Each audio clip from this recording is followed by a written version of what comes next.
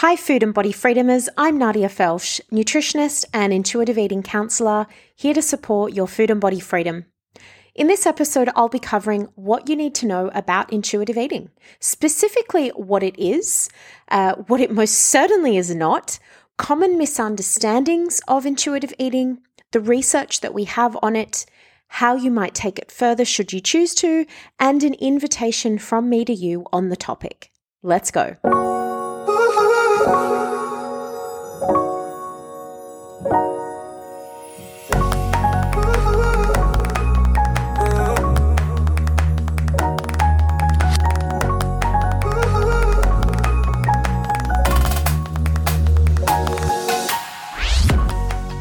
I'm an intuitive eating counsellor. I have been since 2019.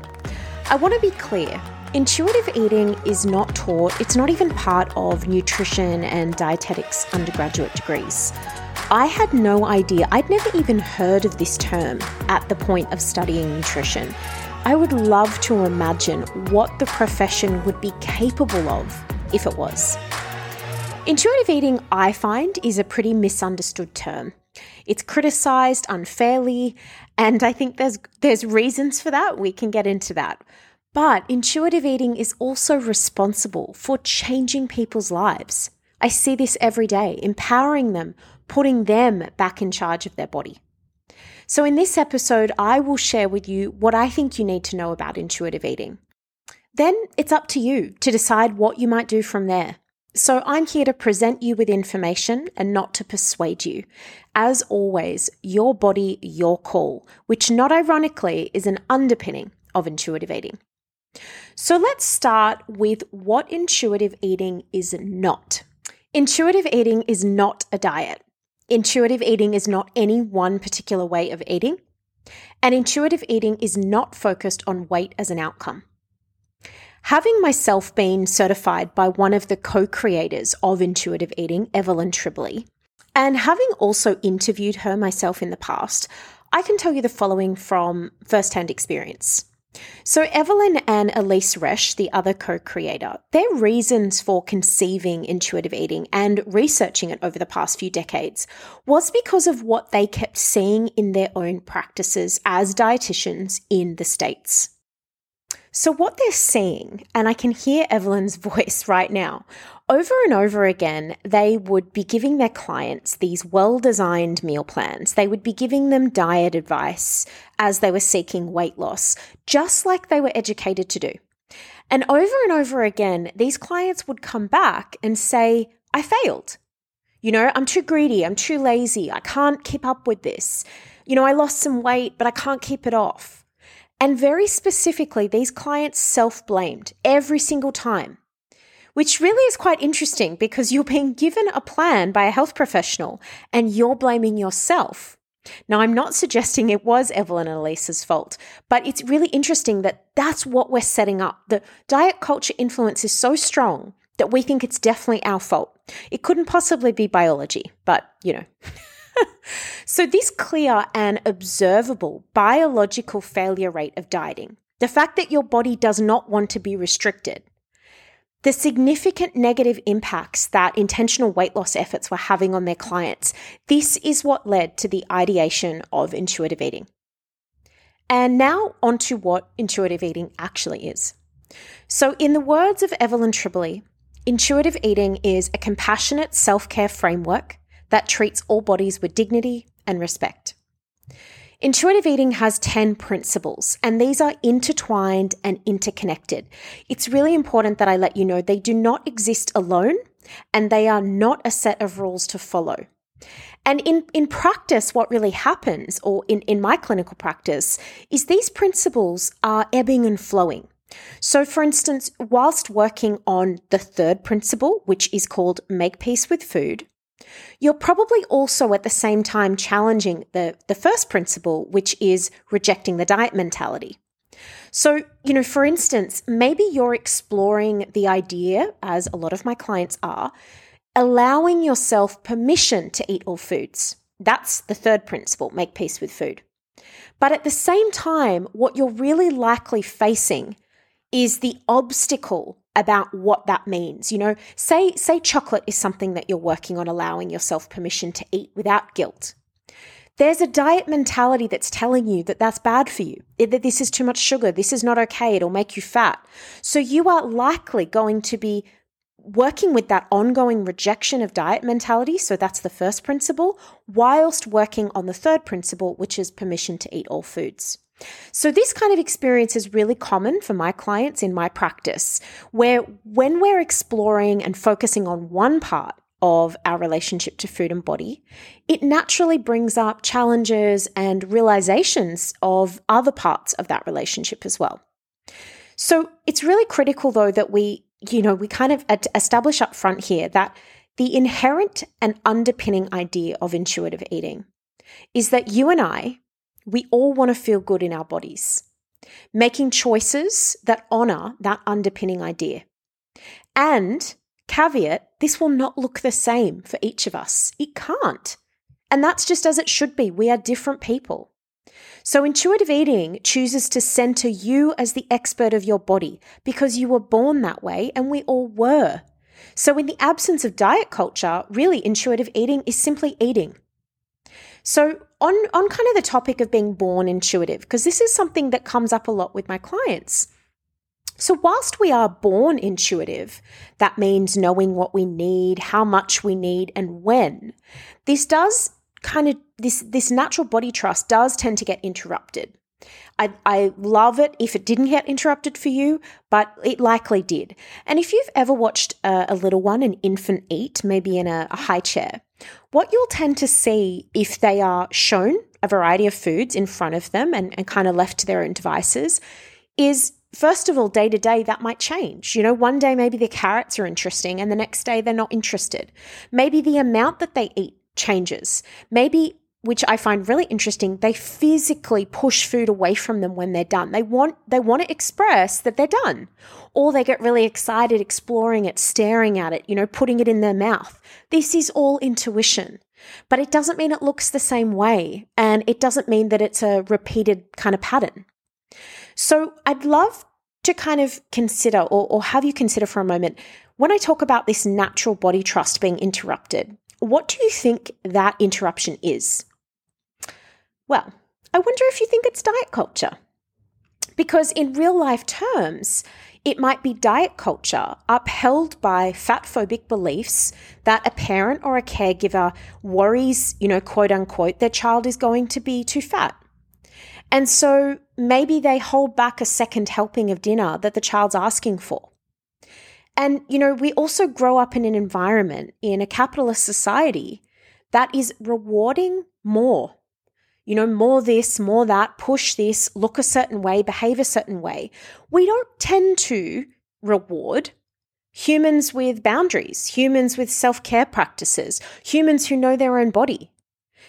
Everything that we are surrounded by is trying to disconnect us from our body and from our mind. And so, hence, enter the self-care and body connection framework that is intuitive eating. Now, in this episode, I am not going to go through each 10 principles, but I'm going to tell you what my favorite one to teach is. My favorite one to support clients through is principle number 2. Now, I got to be honest, it's really hard to choose because they're all fantastic. But the reason I love to teach and watch clients go through principle number 2 is because I think it lays a practical foundation to their future health and well-being on their own terms. Because it's also where I tend to see tangible wins. Clients can have this quite rapidly, and that inspires them to keep going. And that's probably why I love it. So this principle is called Honor Your Hunger. And at its core, the way that I teach it, it's about self-care. It's about prioritizing your needs as a human, where eating is actually self-care. And caveat, I'm actually going to be doing a whole episode on self-care in the next episode, episode 5. But for now, this principle, honoring your hunger, is exploring the reality, the undeniable reality that your body always needs food, and becoming in tune and connected to the signals that your body's telling you about that hunger is immensely powerful. I've had clients who've previously told me they felt, quote unquote, obsessed around food, fixated on food, uncontrollable around food. And then working through honoring your hunger as a principle has I've literally heard it be described as magical, because no longer are they obsessed and focused on food. They're experiencing the beauty and the calm and the peace that is regularly honoring your hunger, and reframing the diet culture version that's taught to us, which is, ignore your hunger, be really hungry, that's successful. So really this principle is embracing the biology of our bodies and enjoying how good that feels. Now, from a practical exploration, if you're interested, there's a few tools that I like to use. And one of them is a mindful self-care inventory. Again, remember, I'm going to do a whole episode about this, because this is an area that most of us need some love in, and it can just give us a sense of what that might be for you. I also love to use tools to get connected to your other body signals. So this is, maybe how thirsty you are, how tired you are, needing to wee. Because isn't it funny that we don't tend to judge those signals? We don't tend to have a story as much about needing to wee, or at least I hope you don't. It's just diet culture is just maddening. And another aspect here is starting to play around with your own hunger schedule, what that might look like for you.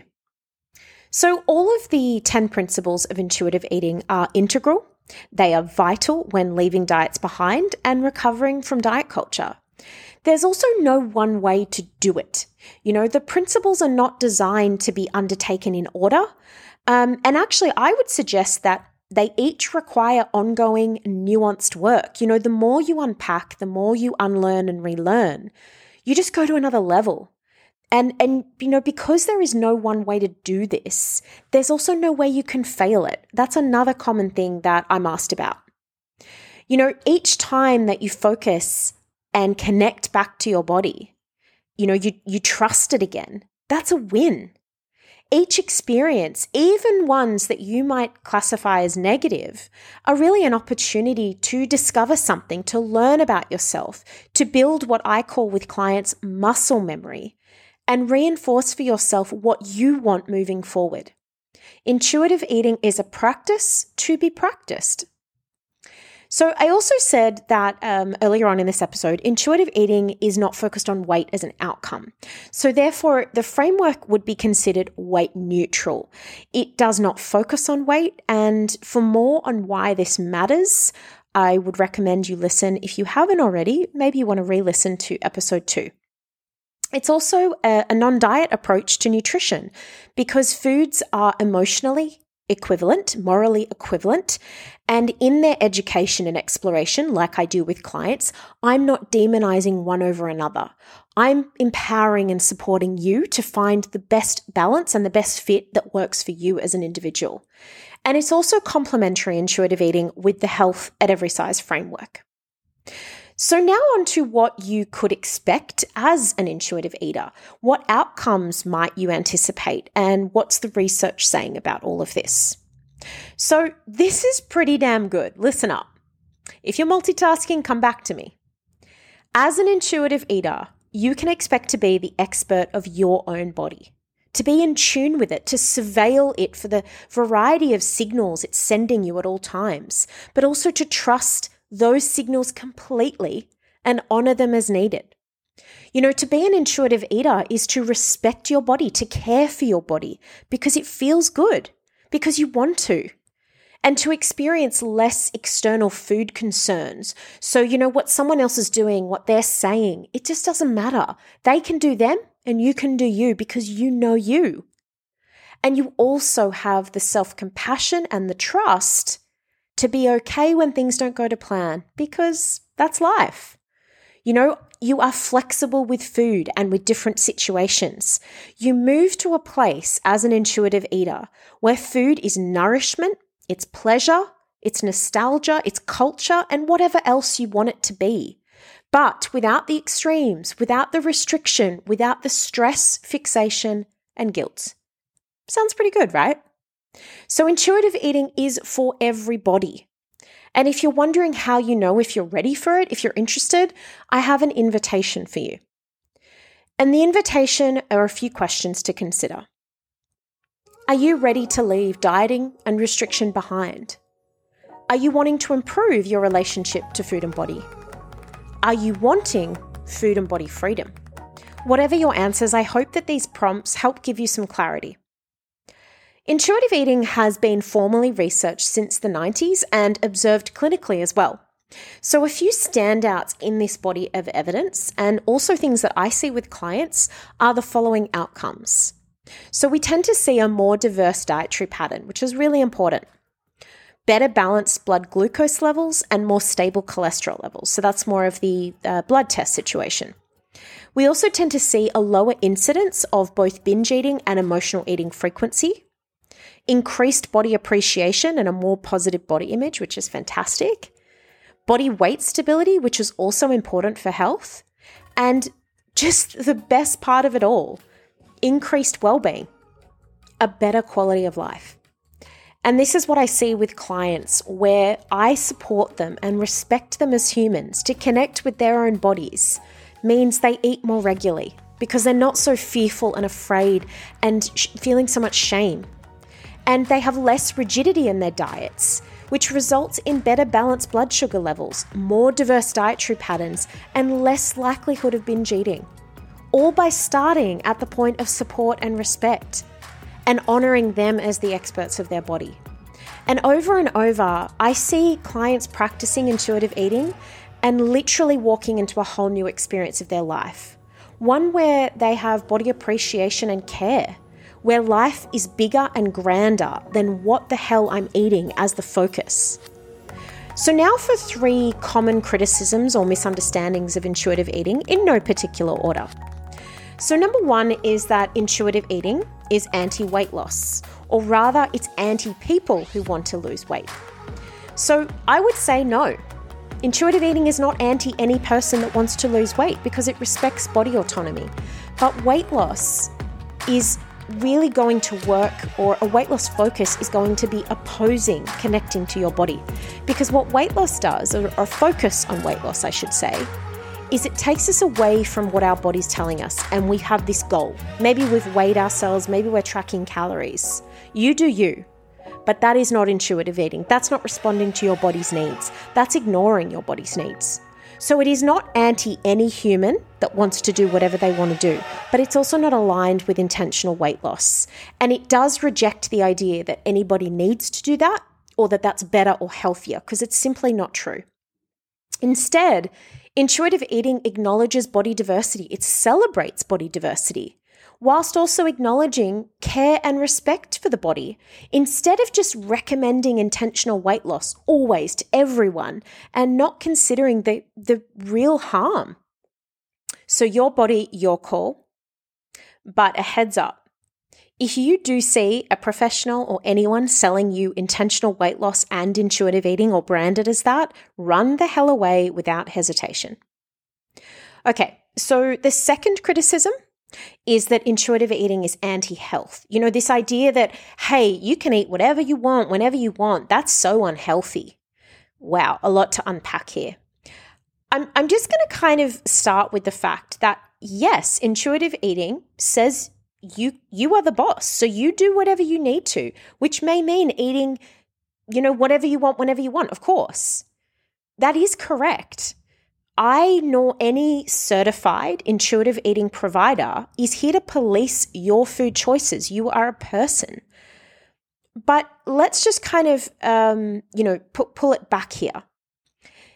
What this kind of criticism is saying is that by me encouraging people to find a flexible dietary pattern that suits their budget, their cooking skills, their culture, their preferences, and their needs, that's anti-health, says everything about the toxicity of diet culture.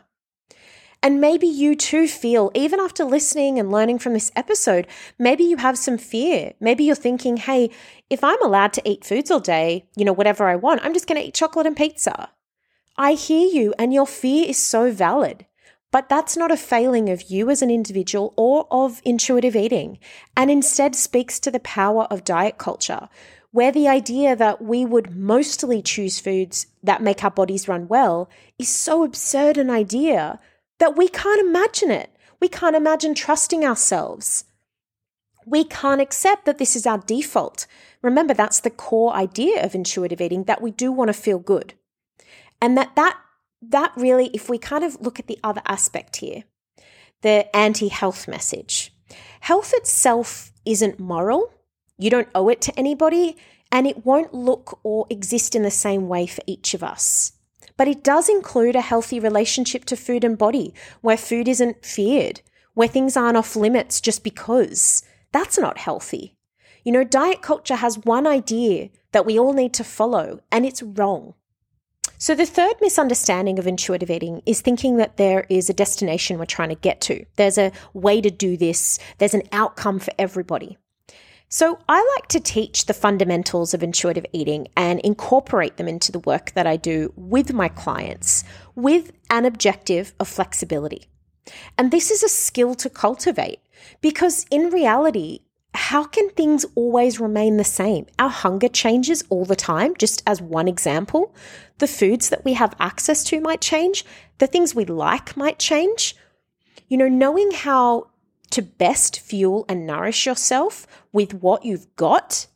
Maybe you're staying at a hotel, you're traveling. Yeah, remember that. When you get sick, when your hunger levels are less, maybe you're extra busy. Maybe you're just overcooking. Maybe you've decided to train for a marathon. So you need to know what works for you. You won't always get it right. I don't. No one does. There is no perfect. There is no get to. Remember, it's a practice. In a future episode, I'm going to explore some of the common obstacles that I see in the process of becoming a more intuitive eater based on clinical experiences that I have. But for now, if you're interested to learn more, I recommend a few things. So first of all, head to my Instagram. If you don't already follow me at Nadia Felsch, I post daily tips, which can be really helpful as you work through this process on your own, especially. I also recommend 3 books on the topic, and they're in no particular order. The first is called Intuitive Eating, written by Evelyn Tribole and Elise Resch. They are the creators of this life-changing work. The second book is Anti-Diet. I've mentioned it in other episodes by Christy Harrison. And the third is Just Eat It by Laura Thomas. These are all certified intuitive eating counselors. They are all either dietitians or nutritionists, so they really understand food and human nutrition. They each have a different way of communicating. All the books are fantastic. I really couldn't pick a favorite. These are really powerful places for you to start or maybe to continue your journey. And I've listed all of them with links in the episode post on my website, which is nadiafelsch.com. Now, lastly, on resources, I really want to let you know that you do not need to do this alone. Intuitive eating can be really hard. It's an up and down process like anything. It's not in a straight line. It doesn't just get great in one day. And if you can access professional support, please do it. I'd like to leave you now with one final invitation. What might your life look and feel like without worrying about food and what you're meant to eat? What might you do with all of that time, energy, and money? Sit with that. Thank you so much for joining me today.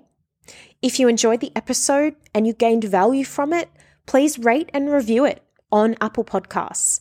This is going such a long way to helping normalize the message and get it out there. And if you want to keep the convo going, come and join my Food and Body Freedom community on Facebook, where everyone is welcome. See you next time. If you'd like to get in touch with me, learn about my current group program offerings and client availability, the best way to do that is via my website, www.nadiafelsch.com. You'll also find my Facebook group, Food and Body Freedom, and on Instagram and TikTok, my handle is @NadiaFelsch.